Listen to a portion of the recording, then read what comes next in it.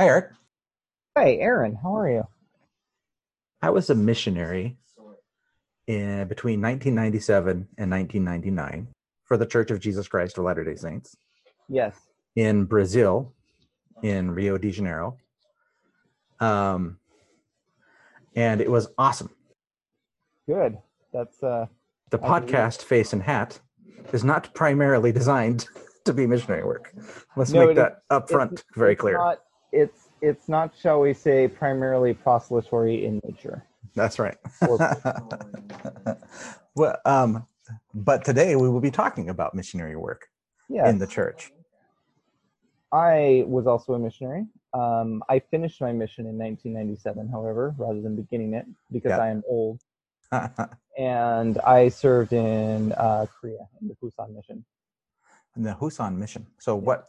Let's see. I have been to Korea.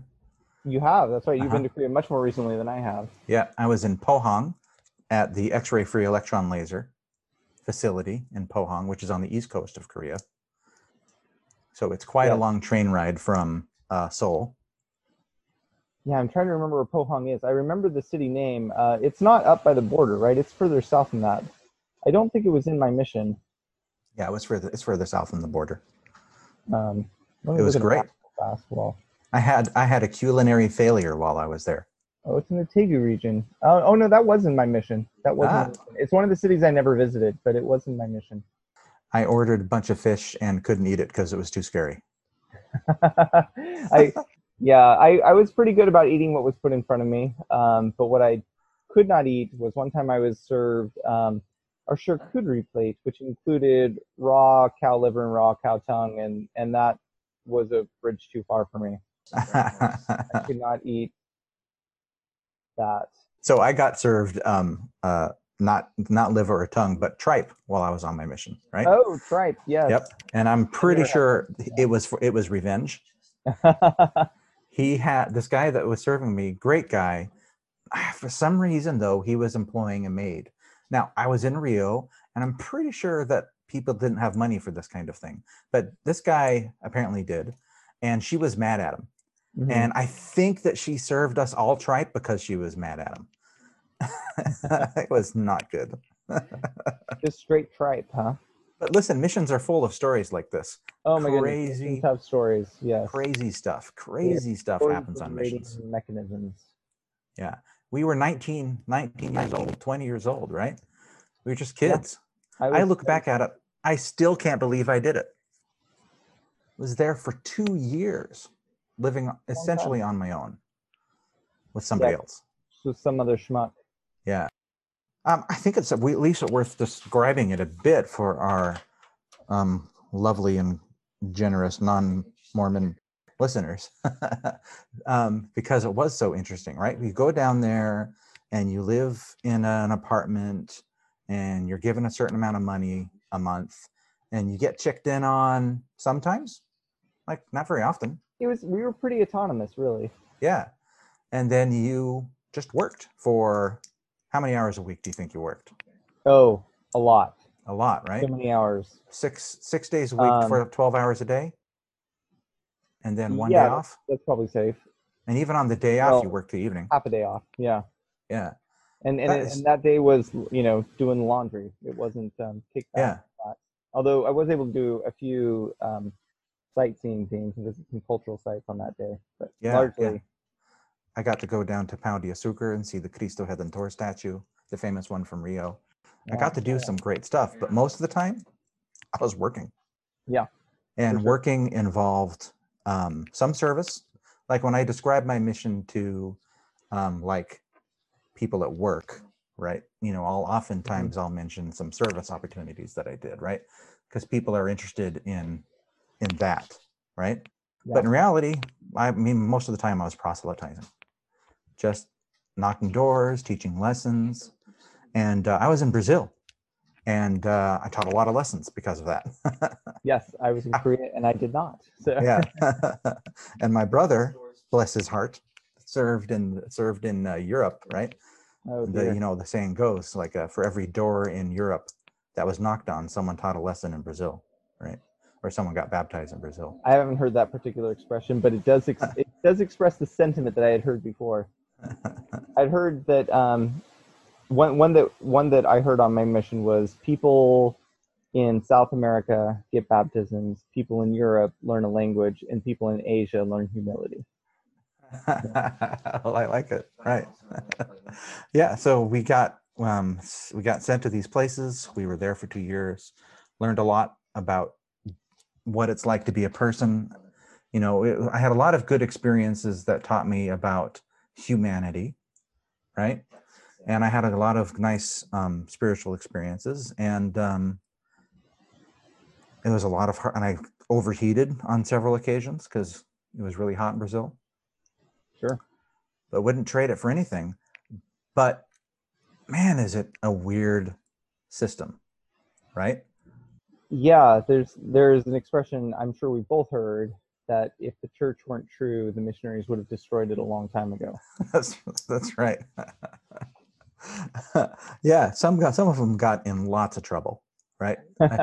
I heard of on many occasions about missionaries that were sent home because of lots of different reasons. There are missions that were shut down, right? Missions that reopened later. I've definitely heard some stories.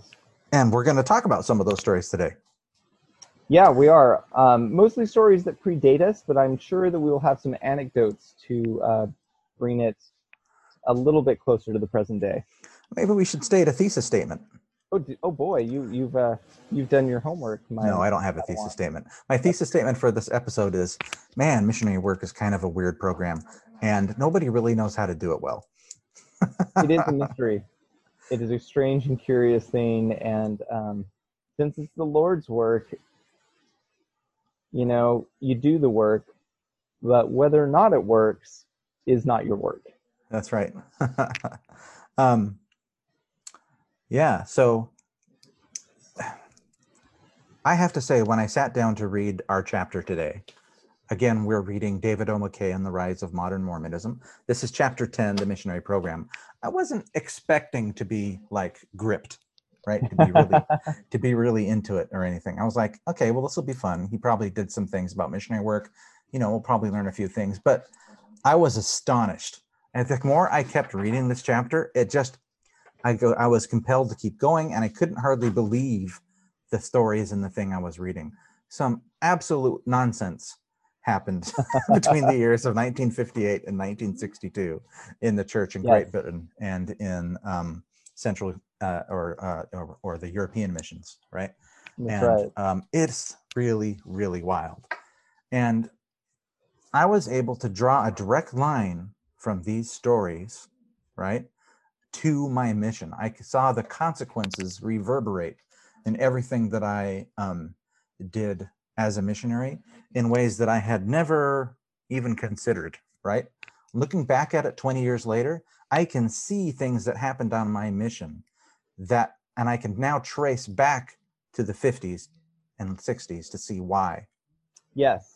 In fact, there's some stories I heard on my mission. Now, one thing about missionaries, it's kind of like, so I work at a high school now, and one thing that is very true of a high school is there's not much institutional memory among the students. There's also not much institutional memory among admin because they tend to turn over too. All the institutional memory is with teachers, the janitorial staff.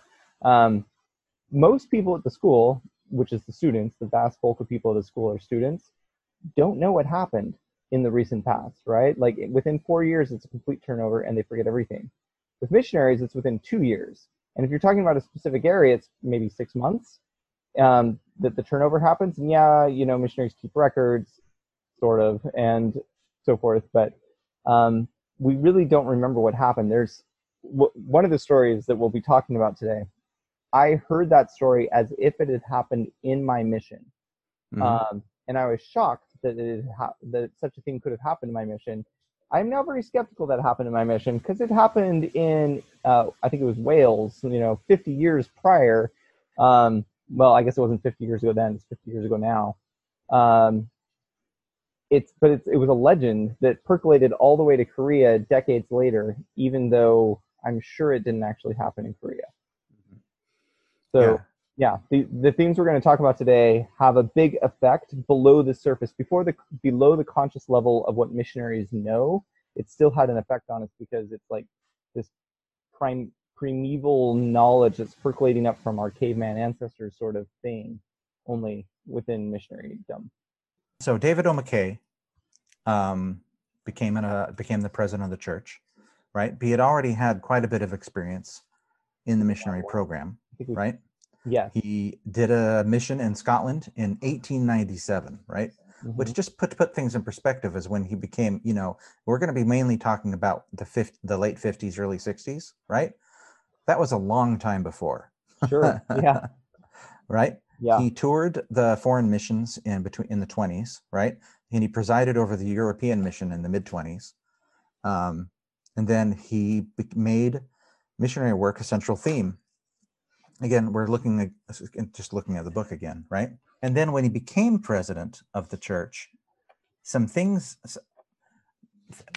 started happening around him that he wasn't actually very aware of what was happening. That's one thing you really realize reading this book is how big the church is. And we're talking 60 years ago, how big the church was. It's impossible for any one person to take control of.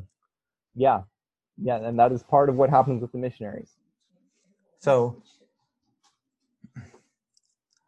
it's really true. And one of the things I noticed about this chapter is that David O. McKay himself doesn't feature very highly in it. Well, it's like that old expression, Aaron, if the church weren't true, the prophets and apostles and bureaucrats would have destroyed it a long time ago. That seems like an adaptation of another quote. All right. So the chapter focuses on 3 men. Let's introduce them. Let's do it. Okay. The first man was Henry D. Moyle. Okay. He was an attorney. He was an oil entrepreneur. He joined the first presidency in 1959, and he was put in charge over the whole missionary program. Okay. So I have a quote, and I want to read that described him. So this is from his daughter. So his daughter was relating a story about his daddy, right? He said that this other missionary said that daddy came in, and in 2 days he had contacted all the newspaper reporters, and they called meetings, and they got these big write-ups in the paper, and all the missionaries had to hustle to get information and get notices out. He said it was a cyclone had hit them, right? So this is describing his work as in the missionary program. So he had this force of personality, right? Yes, charisma. Okay. Of charisma, exactly. And okay, the next man. So Moyle was put in charge of the whole missionary program in 58. All right. As a member of the first presidency. As a member of the first presidency. Okay. Alvin R. Dyer, D-Y-E-R. Okay. Now he was a heating and air conditioning businessman in Salt Lake. He was in the Central Mission States. He was in the Central States Mission, and then he was sent to the European Mission. Okay.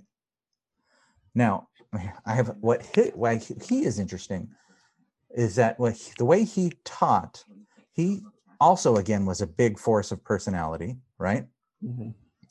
And he changed how the missionaries taught the gospel. So instead of dogmatic teachings and long scriptural arguments and lectures and things, instead, what he did was tell the missionaries to teach by conviction, right? Right, with the idea that what you need to be converted is not the same amount of knowledge someone who spent 20 years growing up in the church gaining. Like, what did I express that correct grammatically? What someone who grew up in the church, what the knowledge they would have, you don't need that to be baptized. What you need is a belief that it's true. That's right. In other words, the people who are going to church are already going to join the church are already there. You just got to find them, right? Yeah, which definitely is the way. I'm trying to think, Aaron. I believe by the time you're probably 6 months into your mission, you've switched over to preach my gospel. Is that right? No. Did that not happen on your mission? Not at all. I was still on the 6 discussions plan. Okay, so you and I had the same teaching program that we used. Yeah, exactly. Well, the idea was you had these memorized discussions, and I didn't have to teach them verbatim, but I did teach them. But the whole point of it was to bear testimony as much as possible and let the Spirit help you find people who are ready to be taught, right? And then would join the church. So Gordon B. Hinckley cited him in the 1957 General Conference, right? President Hinckley says that President Dyer said, "There is too much hedging in our approach. Drive to the point. Be positive in presentation, but at the same time, do the job in a clear and simple way. Let's do it," he said. Yeah, you don't need that much information to be baptized, is the idea. The Right. lessons that we taught, 6 lessons to determine, and they were what, maybe would take an hour? Each lesson would take... They could take less than that Yeah. if they're going along fine and they're not worried about tithing or something. You could rip through those babies pretty quick. Yeah. But that's not really a lot of information to base on an entire new lifestyle, an entire new world that you're joining, an entirely new community, belief and thought system. It's really not that much information to... I really don't think I understood that very well when I was a mission. You know, the people I taught were really changing their lives from not being a member of the church to being an active member of the church, including all the different commandments and things, going to church every week, you know, giving up coffee and tea, smoking. You know, sometimes they would have to get married first. I never had that happen. I was never successfully able to marry somebody to get them to get baptized. I was never able to do that. But, you know, it was a huge life change, but that's not how we approached it. We approached it saying that in the way that the teachings of the church were so amazing that they would want to. And in all fairness, that did happen quite a bit. It did happen to you. It did happen to me too, but like we were often taught, like, you got to be teaching at least 1 lesson a week, which means maximum you would finish up from never having heard of us before to being ready to be baptized in a month and a half. No one ever went that fast on my mission. I only taught a handful of 6 discussions on my mission, and often to someone who had heard it 2 or 3 times before over the years. And so it really, I don't think I fully appreciated that either. And part of that is because as a missionary, you're so single-minded. Like, we're essentially monks, right? We do one thing and we think about one thing and we do one thing, which is not how the people we met, were living their lives. You know, they had jobs, or they had school, or they had other stuff going on. They could not be as single-minded as we were, and moving at the pace that seemed completely reasonable to us as single-minded 20-year-olds is, you know, maybe a little unfair for most people. So that was Alvin Dyer. Okay. And character number three, T. Bowring Woodbury, right? So he was in manufacturing, and he was called to the British mission. All right. So here's a quote from his son. "So my father was a very flamboyant man in his dress and in the way he handled himself. I know that Elder Stephen L. Richards told him that he'd have to be subdued because the British people were very conservative, and they were poor at that point. We were only a decade after the war. He indicated that my mother should dress quite conservatively, and so on. My dad just smiled and told me he totally disregarded that. He was going to do things the way he wanted to do them. And there was an air of independency that I think was enormously important." Right? So the England mission, this was shortly after the war. This is a decade after the war, right? World War II. The economy was still recovering, and he just kind of swept into there, right? He had another person said, one of his missionaries said there was an air of royalty about the Woodbury family, right? Yes. Again, a cyclone, right? Huge, so you had personality. Moyle and Woodbury, who are these huge personalities, very charismatic, men who radiate power and wealth and good feeling and charm. And Woodbury's place with a glamorous family accompanying him wherever he goes. You have Dyer, who is saying, hey, let's strip this down to its basics. And if people feel something, let's baptize them. And those are the people leading this push to reimagine how we can do missionary work. Listen to this quote. Woodbury wasn't just another mission president. This is from one of his missionaries. He was bigger than life and an absolute spellbinder. Awe-inspired loyalty to the man and his ideas left little room for conjecture or debate. This is especially true within the context of what was purported to be the purest of all endeavors, bringing souls to Christ. I don't know if you'd agree with this, Aaron. Yeah. I hadn't really thought about this before until you reread that quotation to me. Yeah. I had two mission presidents. My first one went home when I was about almost a year into my mission and replaced by a second. On schedule. These things happen. Right. Every 3 years, they get swapped out these days. And the first one, I remember my first companion was a zone leader, and so we would go to various meetings, and I saw how the older missionaries hung out with President Hurd and how much they admired him and looked up to him and adulated him. And then President Leishman came in, and I got to work very closely with President Leishman through a couple different assignments I had on my mission, and grew to really love and admire him. And of course, part of it was that these were good human beings, and I'm trying to be a good human being, and we're engaged in the same work, and this is my leader. It's not that surprising. But on the other hand, I think part of it is this, that when you're young and you're figuring out your way in the world, it's natural to be drawn to a leader, right? And to want to emulate them and grow from them.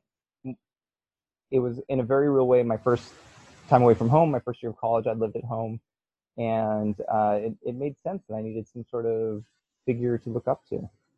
There was a void in my life. Stabilizing. Yeah, I wasn't ready to be alpha male myself yet. I was looking for role models on some deep level, whether I was consciously aware of that or not. And that's probably pretty typical. So these powerful men, they came in, right, and they kind of reshaped the mission program in Europe and Britain. So, and I agree with your assessment completely about my own mission president, right? I love the man. And he was such a force of good in my life. And it's hard to overstate how good these people are, right? What we're going to describe next is how badly things went wrong. Yes, how good intentions can sometimes pave the road to hell, so to speak. Yeah, and we're going to describe how bad the things were and then how we learned lessons about it, and maybe talk about what we can learn. But the people involved, they were all good. They just started creating the wrong incentives. Okay. Well, this is the problem with saying like success in one realm will necessarily lead to success in another. These men were powerful industrialists. They were men of business. They were men of capitalism. They were men of the corridors of American power, which is money, right? And they used a lot of the tools that they used in the business world with missionaries. What happened was that, as you say, they were businessmen, right? And they brought business principles to it. And I don't think they even realized what they were doing. But they were so excited about baptisms, right? And the fact that the number of baptisms was increasing dramatically. Remember, we said last time that President McKay oversaw one of the biggest expansions in church membership over the course of its history. And it became from a local Utah thing to a worldwide thing, right? And this is part of it. Right, and this is a really easy mistake to make, right? Like, baptisms sounds like the goal, but is it? Right? I mean, in education we have this, right? Like, education, the purpose is supposed to be learning or, preparing for life to become an adult. But we need ways to measure that. And so then you have things like tests, and then you have the SAT, and you have an enormous industry to help kids pass the SAT. But passing the SAT was never the point, right? It was just supposed to be a measure of how much kids had learned, and things like a test can become the point when it really isn't supposed to be. And baptisms became that for them, right? The real point is conversion. The real point is bringing people to Christ, and baptism is a symbol for that. But when you focus too much on the symbol of the success of learning or the symbol of the success of conversion, you can end up having celebrity moms pay someone else to take their kid's SAT test. Yeah. So, I mean, it's exactly right. People respond to incentives. That's a very important quote, okay? And I don't know where I heard it, but it's vital. People respond to incentives. If you're designing a board game, you have to realize where you put the incentives, people are going to respond to them. So the same thing in your job. If you make an incentive to become the employee of the week, people will respond to it because people respond to incentives. All right. Yes, and if you become a mission president, Aaron, yeah. I feel confident that you will try to gamify missionary work. You'll make sure you get those incentives right. Yeah, it kind of does. Okay, so 1960 was a banner year for the British mission, right? They organized a stake for, in Europe. Very exciting. Very exciting. If you're unfamiliar with stakes, they're an administrative unit, but they're a very big symbol that the church is now established. It means there are enough members who have really been there for a while to be prepared to run things themselves. To govern themselves. Right. This is no longer people coming from America to run the church. Like, the British run themselves now with the establishment of the stake. So Woodbury built on this success, and he decided that the British mission would achieve 500 baptisms in the months of July and August, and that the North British mission would contribute a like number of baptisms, and that these 1,000 baptisms would be a tribute to President David O. McKay. And we would cable him on his birthday, the 8th of September, when he will be 87 years old, that we had reached our goal of 1,000 baptisms as a tribute to him, our great prophet. Yes. Right? Happy birthday, we would not, souls. Right, exactly. And they put together a system of referrals to make this happen. Instead of tracting, they were trying to work with the members. So this is all very noble and very laudable, right? Yes. But what happened is that goal kind of spread, right? And they made it. They exceeded their goal. President McKay was really happy and said so, right? Right. So not to be outdone, some other, they kept trying to do it. They tried to break their former record, and they succeeded at doing it. In 1960 and 1961, they kept getting more and more gains. Their number of baptisms went up and up and up, right? But then, and these are big gains. We're talking like 300%, 235%, 325%. These are for like the Central American mission, the North German mission, like the Netherlands mission. So these had big gains in the terms of the number of baptisms. Through these different programs that they were doing, right? Through Alvin Docker's approach, through changing how they just changed a bunch of stuff. They got really excited by it. And then in 61 and 62 and 63, it tanked. The baptisms just went down to essentially what it was, and the missionary program was in a lot of trouble. Aaron, you're familiar with math. I am. How many times can you raise volume 300% before you run out of humans on the planet? That's really true. So we talked about correlation last time, and this was part of the growing pains. A lot of these baptisms were like real converts that made the church stronger, right? Yes, especially in the early years of that boom. It seems like the percentages were actually pretty decent considering. Okay, but a lot of it wasn't, and everything really tailed off. And so what happened? So at this again, okay, so now let's return to the topic of incentives. They started to offer incentives to the missionaries, not financial incentives, but they were trips. They were temporal things. Right? They started to put in quotas for baptisms to fulfill, right? And this goes back to your industrialist statement. In his diary, Woodbury justified this. And he said, the use of incentives in every aspect of life is become almost a universal law. We have the incentives of bonus wages for more production industry, attractive commissions to spur peace salesmen onto greater sales, and the incentive present in every field of greater position for hard work. In the Lord's plan, too, there are great incentives. We are promised a place in the celestial kingdom of glory, to dwell with our Father in heaven himself in return for a life of righteousness, serving him and complying with his commandments. And more specifically, in the Lord's plan, there are incentives in his missionary program. Right? So he was justifying offering incentives. What kind of incentives? Well, there's another great quote here. I feel like I'm reading a lot of the chapter, and it's because it's so good. So, like I said, it was a real page turner for me. They started to offer these incentives like going to a conference if you got enough baptisms. And this started to push some harder and some a little bit, right? And some people got pushed too hard. Well, and it also simultaneously, like this getting pushed too hard thing, I think you're going to talk about the people who started breaking down, but it also pushed people too hard in that sort of the ethical boundaries of what was appropriate for missionary work started breaking down for other people who just wanted to win. That's right. Okay, so listen to this.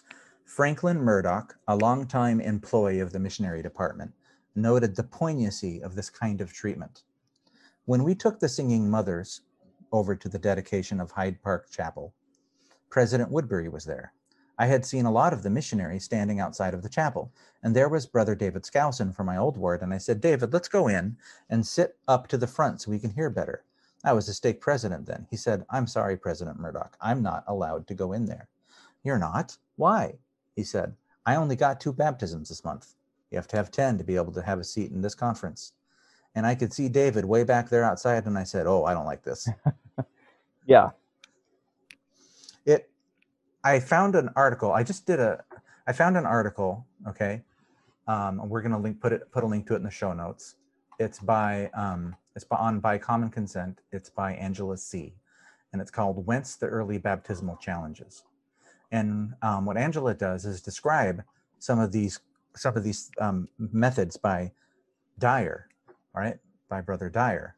Yeah. One of the things she realizes is that coffee was for closers. Have you ever heard that phrase before? No. Oh, no, I have not heard that. That's from the Wolf. Glengarry Glen Ross. It's from Glengarry Ross, right? Oh, is it really? And Oh, okay. It's either that or it's from the Wolves of Wall Street, one of the two. But it's the one with Alec Baldwin. Yeah, that's the older ones. That's Glengarry Glen Ross. Right. Coffee is for closers. Right. It's that's a famous quote. Oh, I think that scene was in Barry, the HBO show, as I recall. I think that. Anyway, okay, coffee's for closers. Go on. Haven't seen the movie. I actually just added that movie to my Canopy watch list. That movie just showed up on Canopy, and have not seen it yet. There you go. In other words, you got to be. If you want to go to this conference, you got to be baptizing. Dyer kept the pot boiling. Again, a quote. And the message that came across to various missionaries was, if you're not baptizing, there is something wrong with you. Okay? Right. So someone else quoted an LDS psychiatrist who estimated that 10% of the missionaries in Europe, because of the pressure, were suffering fairly serious psychological problems. Being a missionary was really hard. It was really stressful.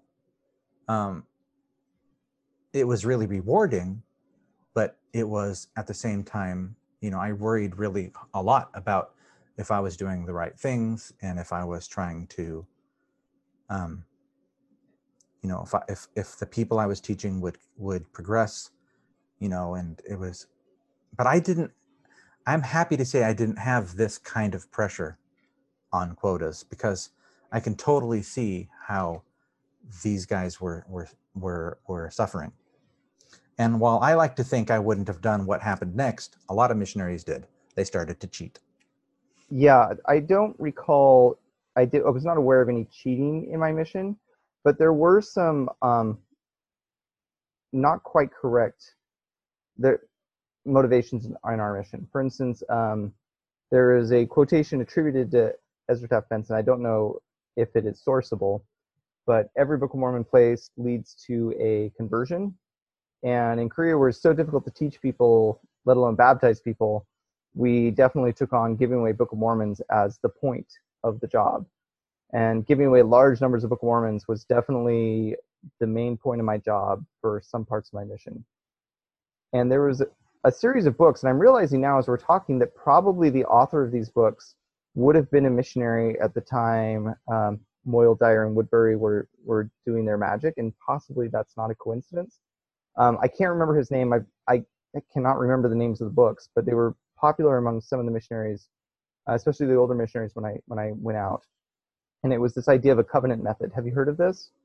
Yeah, this is one of Dyer's. Oh, it's one of the phrases associated with Dyer. Yeah, so in this fellow's books, maybe I'm wrong, but anyway, go ahead. In this fellow's books, the idea is you make a promise to God, right? You say, Father, I am going to find 3 people to teach today, and then you obey the rules, and you're a good person, and you go out and you just trust it's going to happen, and you force God's hand. You set the terms of the covenant, and you go out, and you don't go home until you've taught those 3 lessons, because you're doing the right thing, and you've told God what the deal is, and he's going to keep up his bargain, because that's the way God works. But that's not how covenants work. Like, we don't dictate the terms of covenants to God. That's right. But this book was very popular, and I didn't have the tools as a 19-year-old to explain what was wrong with it. But as soon as I heard about this, I felt something was wrong with it. And around the time that the presidencies swapped, I don't recall if we had a 70 come to the mission or if this was delivered through the mission president. But these books were directly condemned, and this method was knocked down as being wrong to the missionaries. And it was leading to this sort of thing where, like, you made this deal with God, and then if you didn't get your 3 lessons that day, it meant there's something wrong with you. You were insufficiently righteous. And I definitely saw that sort of stress showing up in missionaries when I was first there. The thing, it's hard to overstate that I really don't think that this was the intention of the leaders, right? But they put the wrong incentives in place, and people respond to incentives. Yes. Right? And if you're told that it comes down to your adequacy as a servant of God and you fail, then it is your inadequacy as a servant of God that is to blame. I remember one particular point in my mission, we had a stake president or someone visiting our zone. Someone asked the question, in Alma or whatever, you see these missionaries, Ammon, who baptized thousands upon thousands of Lamanites. Yes. How come we're not achieving that level of success? Right. And his response was describing Ammon.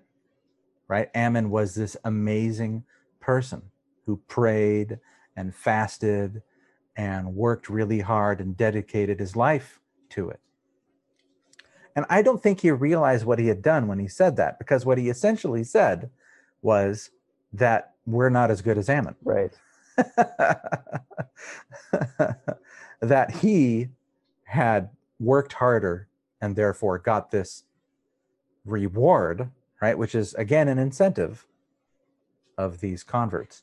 And I'm happy to say that at the time I recognized this, and I realized, and again, this wasn't my mission presidency that said this. This was just some random other person. And so I didn't feel this kind of pressure. Instead, I feel like what I had gotten was a lot of the learnings, but I still had goals, right, of people to teach. But what I happily didn't have was the yellow sheet. So in this article, again by Angela, she describes the what she called the yellow sheet, which was the newsletter, and it talked about the missionaries who were baptizing, and it put how many baptisms they had, and if you hadn't baptized in a month, you would fall off it, right? Yeah, and that sounds like right. That sounds like how Jesus would organize his missionary work. It's like pitting Peter and Paul against each other. Right, and it was definitely competition. And so we didn't have that in our mission. I think that they had learned that this, or at least my mission president realized this wasn't a good way to do it. Okay, but at the time in the 50s and 60s, the missionaries started cheating, and they didn't really realize what they were doing at first. And now it's time to talk about baseball. Hey, I talk about baseball all the time. Um, Yeah, you're a big I fan. do. I love the sport of baseball, and let me tell you why. And this is something I talk about in my English classes when we read Fences by August Wilson, which is a terrific play, made into a good movie 3 or 4 years ago, starring Denzel Washington, directed by him also. Um, but baseball is a really important metaphor in or a symbol in that play, and it makes sense. Like baseball is fundamentally different from other sports. Most sports, your footballs, your basketballs, your soccers, your hockey, whatever, most team sports are a clear metaphor for war, right? Like you're trying to conquer enemy territory, you're pushing into enemy territory, trying to accomplish some task in enemy territory. That is how most sports function, right? And this is actually true of other sports too. Like consider tennis. You're just sending missiles into enemy territory. Most sports, the proper metaphor for them is war. You are trying to conquer and destroy. That's what you do. But baseball is not like that. Baseball is different in some very surface ways. Like in most sports, it's the team on offense that holds the ball, and baseball is the team on defense. But ultimately, the story baseball tells is different. If most if most sports are the Iliad, the conquering of the war between the Greeks and the Trojans, um, baseball is the Odyssey. You start at home, and you set off on a journey, and your friends might sacrifice themselves to move you along on that journey. And if everything goes well, you get to come home again. It's a quest story.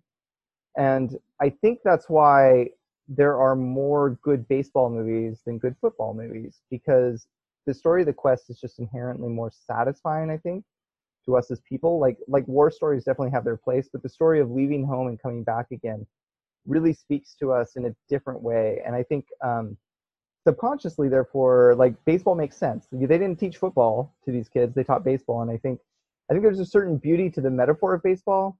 Um, but the way this story is going to go, these yeah. these guys used baseball to convert a bunch of children without their parents' consent. Yes, and this is the story I heard about on my mission. In my last area, a month or so before I came home, we were invited to go play baseball with the youth, and a lot of their friends were going to be coming.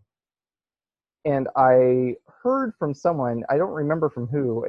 I was a senior companion. I don't think it was my other companion, my junior companion. I don't think it was the other two missionaries who lived with us. So I guess it must have been some members. I don't really remember where the story came from, but somebody told me this story that we're going to talk about now as if it had happened in our mission in the past. And I was like, that's not good. Don't worry, we're not going to do that. And So at that point, it had become a parable, yes, right? right. And It had become an Aesop it, tale. it, it had happened in every land of the world, and it was a cautionary tale that bubbled up from below the, it's like it's archetypal, it's union, how this story just bubbled up when it needed to be told, even though our plan was not to go there and then do what these missionaries did. Our plan was just to go there and hang out with the youth and maybe meet some people who might be interested in being taught. It was not as mercenary as the story you are about to tell. The genesis of baseball baptisms was described by one of the missionaries who saw it happen. In the first summer of my mission, I witnessed the birth of the baseball program. There was no formal unveiling, fanfare, or hype. It was not credited by its creator as having been inspired. Neither did it come from the active minds of Woodbury, President Moyle, or any other LDS leader. Its roots were in pragmatism and desperation. What this missionary describes is that these guys, these kids, these missionaries, right, were under a lot of pressure to get quotas. And one of them just wrote home for a baseball and a bat, right? A softball and a Yeah. bat. And just went out and started playing on a field. And a lot of the local kids were like, oh, what's this? Because remember, they're in Britain, right? In the 50s. I guess they didn't have American baseball then. I guess it's just baseball, right? We don't have to say American Well, baseball. it's the genesis of baseball is a little more complicated than that. Ooh. Like Jane Austen talks about playing baseball before there's any record of it happening in America. By the way, Aaron, did you know we do have records of Joseph Smith playing baseball? Now that's an American religion, an Yeah, American sport. it is. It's so it might be appropriate to call it Latter Day Saint baseball rather than American baseball. So okay, but anyway, the local kids loved it. They flocked to them. They all learned it, and the missionaries there realized, oh, this is great. We should get the names and numbers of their parents. So they went and they talked to the parents and they baptized a bunch of families, and it was great. It worked exactly as the church might have hoped, bringing families into the church who, On its surface, the program was a masterstroke, a far more effective means of opening the doors than traditional and highly inefficient methods such as tracting and street meetings. All we did was take out a softball and a bat and start hitting the ball, and these kids just migrated right toward us. So it didn't stay that way. No, sadly, the story will not stay this innocent. Okay. Moving on. Another quote here. Children were easy to convert. Adults were not. The temptation was, why labor with the Jones adults when the Evans kids were also ready for conversion? So, the leaders were kind of insulated from this because it was the missionaries doing it. Like, they didn't learn about it until later. But they started baptizing kids, like 10 to 12-year-old kids. You want to play baseball? Let's come get you baptized, and then, here you go. You can play with us. It's initiation to the baseball club. Yep, that included baptism. Yes. I couldn't believe this when I read this. I'd never heard this story before. Yeah. I was like, this actually happened. I read it and I had heard of it, right? And I was still upset because I was like, oh, that was true. And it was worse than I imagined. It wasn't just something that happened on Jeju once upon a time. Like, this got rolled out as a program that missionaries were doing all over Britain. And yeah.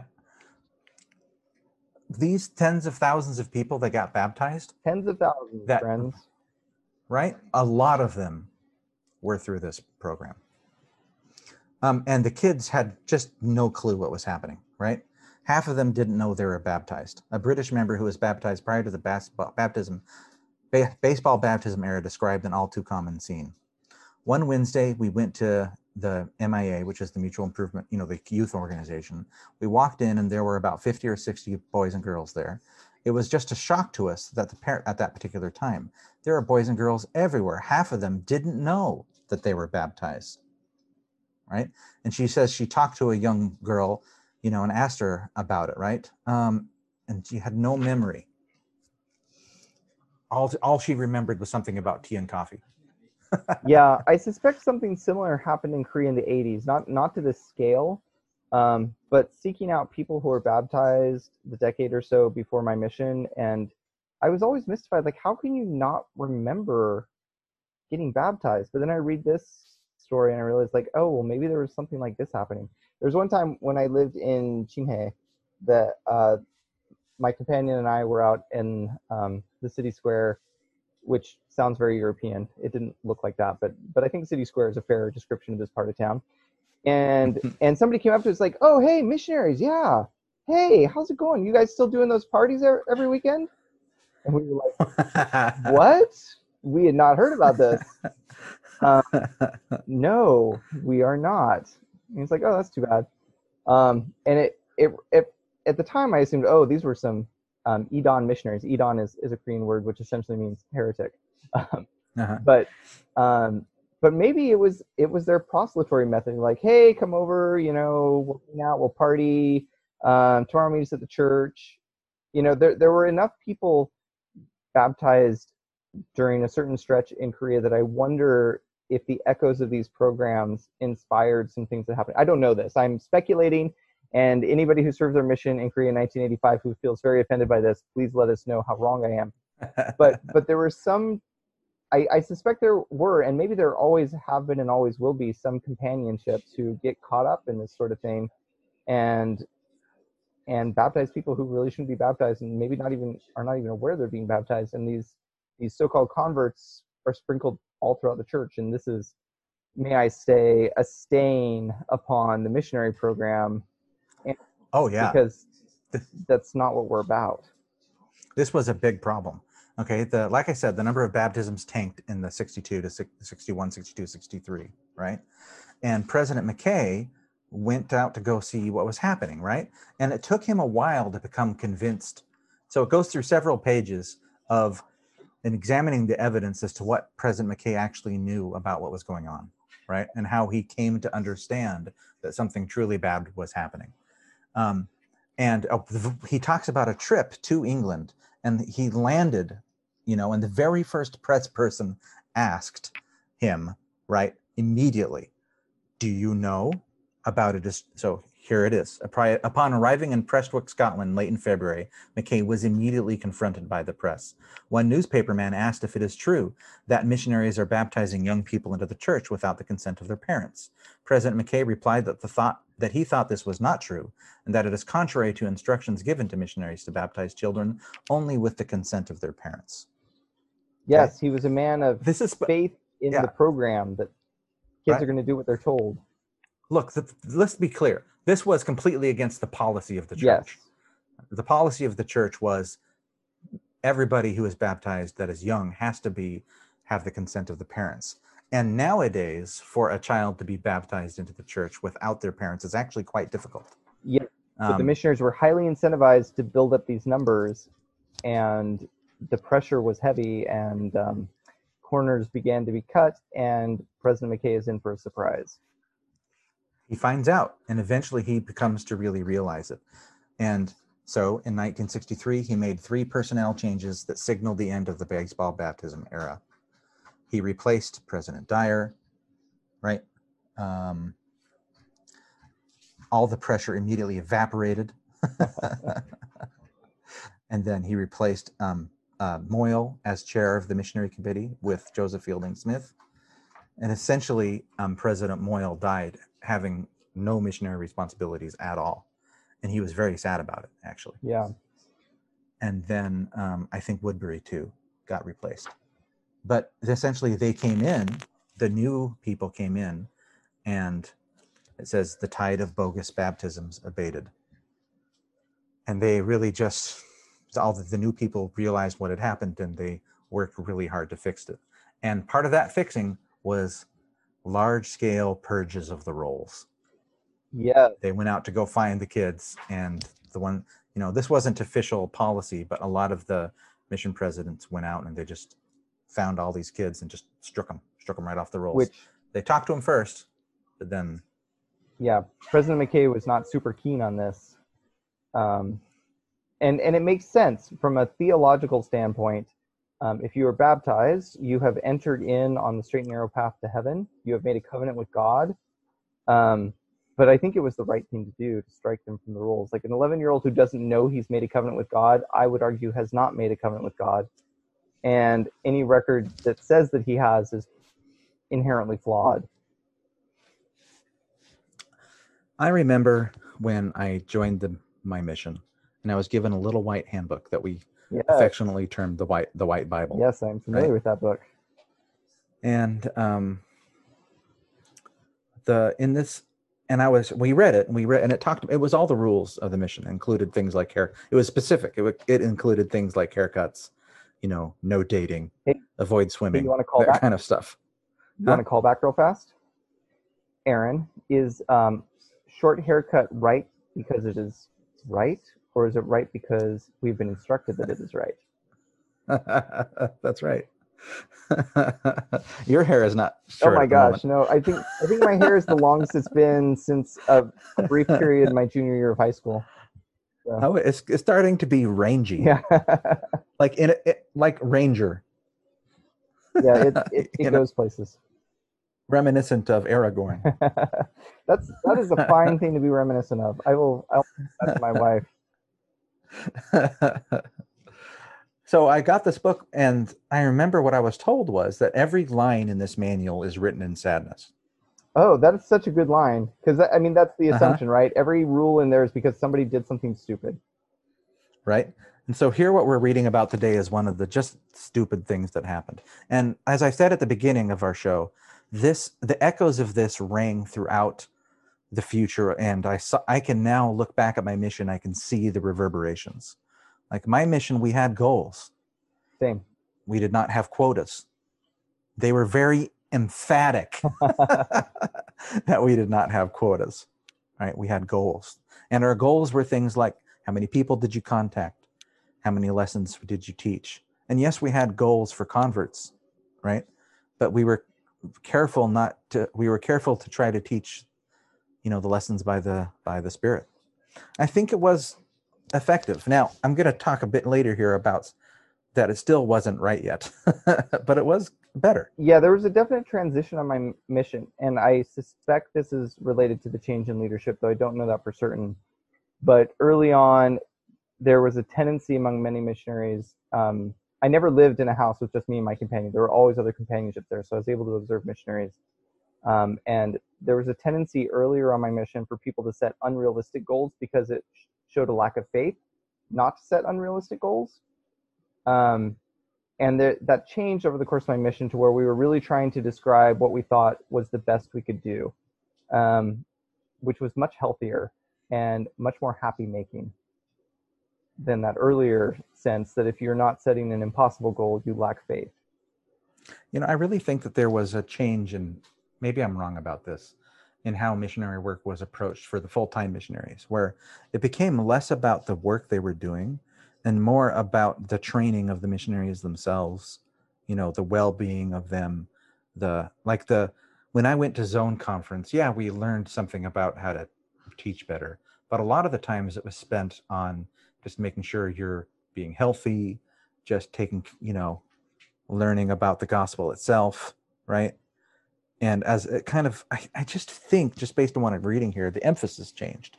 I think this is part of the reason that we dropped the mission age, right? And let more sisters serve missions, because I think the church is better for more women having served missions. I think the generation 15 years younger than us is going to be a much stronger generation because of that. So I think there's a lot to what you say there. Although I should warn our audience that Aaron and I, are different, are aware of the difference between anecdote and data. And when we talk about our own missions, we are perfectly aware that we are dealing in anecdote. In fact, nobody knows the right way to do missionary work. So we said that earlier, right? The last page of this chapter is a discussion about whether or not these excesses were positive or negative for the church 20 or 30 years later, right? Yes. In other words, is it better to baptize more and retain less, right? Or is it better to baptize less and retain more? What is more effective at bringing souls to Christ? And I don't think anybody knows the answer. If you baptized 1,000 people, but only 10 of them to stay active, right? Mm-hmm. That's the same as baptizing 10 people that all of them stay active. Right? Depending on how you measure it, absolutely, yes. Yeah. So, which is a better approach? And I think certainly these methods that we described earlier with baseball was the wrong way to do it, right? Sure. But I mean, one of the problems is that, if you baptize 10 people and all of them stay active, then maybe you should have tried harder. Baptize 2 more people, right? Maybe they would have stayed active too, or maybe they would have been the first 2 of the other 990. There's no way to know, right? There's no way to know while you're doing it. You can look at the numbers after the fact, but in the moment, all you can do is the best you can do. It's so different, right? So again, going back to this By Common Consent article with Angela C., right? She says, I'm not sure anyone actually taught all 6 discussions at the time in 10 minutes, but we also didn't do them over a period of 6 weeks. When my parents went through the discussions, there were 52 weekly discussions before baptism. We were teaching all the 6 discussions in 1 to 2 weeks usually, and sometimes we taught 3 to 6 after baptism. And she has tons of Dyer quotes in her thing. Where did she serve her mission? Did you tell me that already? Oh, I'm not sure. I actually noticed. But what am I trying to say? 52 weeks seems like 52 weeks of lessons before you get baptized does seem like a lot to me. It does show a lot of commitment, but you're definitely not going to capture everyone that you might have captured. That's probably not the right verb, but 2 weeks seems too fast to me. I totally agree. And we were not allowed to go that fast. We were encouraged to go as fast as we could. And, we were encouraged in the second lesson in the MTC, we were encouraged to go for a baptismal commitment in the second lesson, though that cooled down a little bit once we got in the field because that was nonsense. at least for the people we were serving with. So this book was written in 2005 or 6 or 4 or something. We have so much data from 50 years, in the 50 years since 70 years. Time flies. I'm hoping that I'm hoping that missionary work nowadays is more data driven. I really like the current missionary program with this emphasis on feeling the Spirit and working with people. And it wouldn't surprise me if that comes from these sad experiences. Yes, if you consider the age of the top leadership in the church right now, and when you consider that 1960 was 60 years ago, this is around the time they would have been serving missions or shortly before they would have served a mission. So these are stories that probably affected their younger years.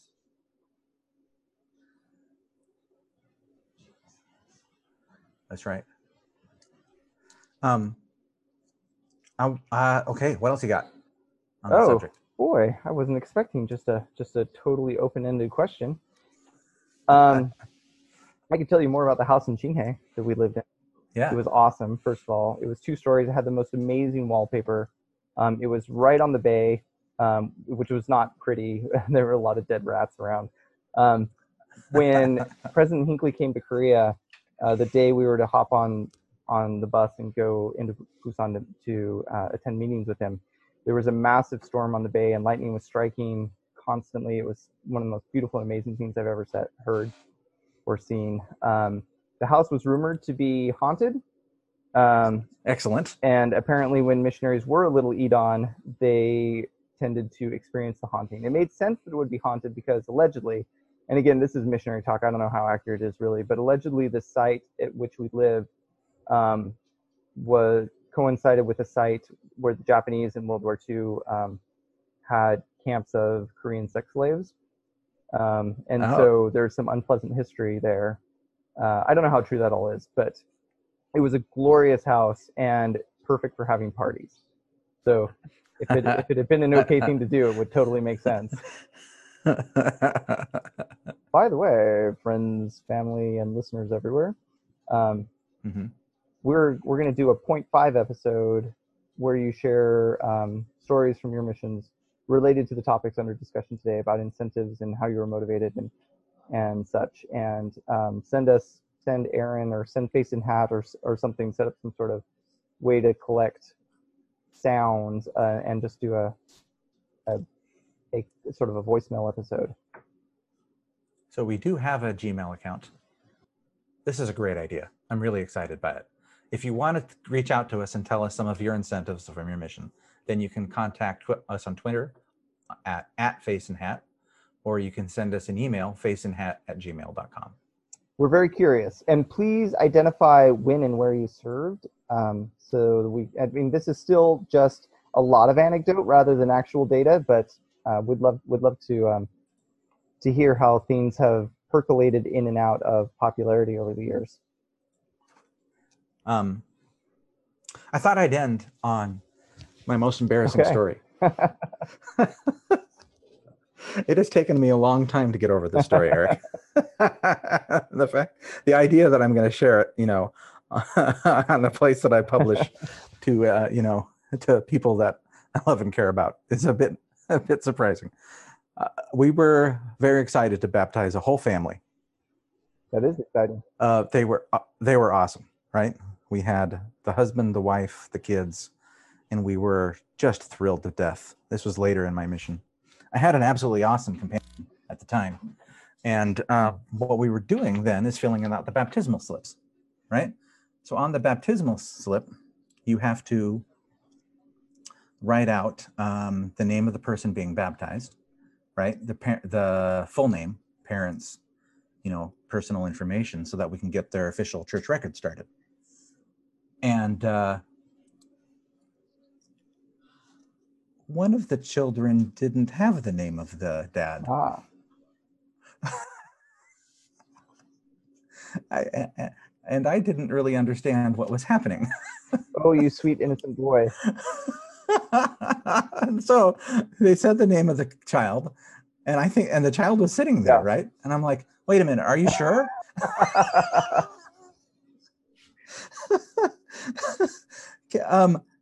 Wait, are you sure that's the right name? Because I don't understand what's going on here. I don't understand how they can send 19-year-olds out to do missionary works if they're so stupid. My mission companion had to get out of his chair, walk over to me, grab the slip and say, "Elder, write that name down."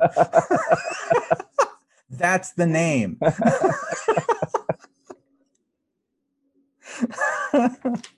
Oh, man alive. Okay. We're a proud member of the Dialogue Podcasting Network. Please check out the rest of their podcasts. They're fantastic. If you're curious, you can find out more at dialoguejournal.com/podcast network. You can find podcasts such as ours. You could go and look at Beyond the Block, the Mormon News Report podcast, Gospel Tangents. We have several podcasts that we are members of as a network. We are associated with fine people. And next time, what chapter are we going to do? Choose a new chapter. Oh, I'm having so much fun doing this book that I don't mind continuing to do chapters out of it.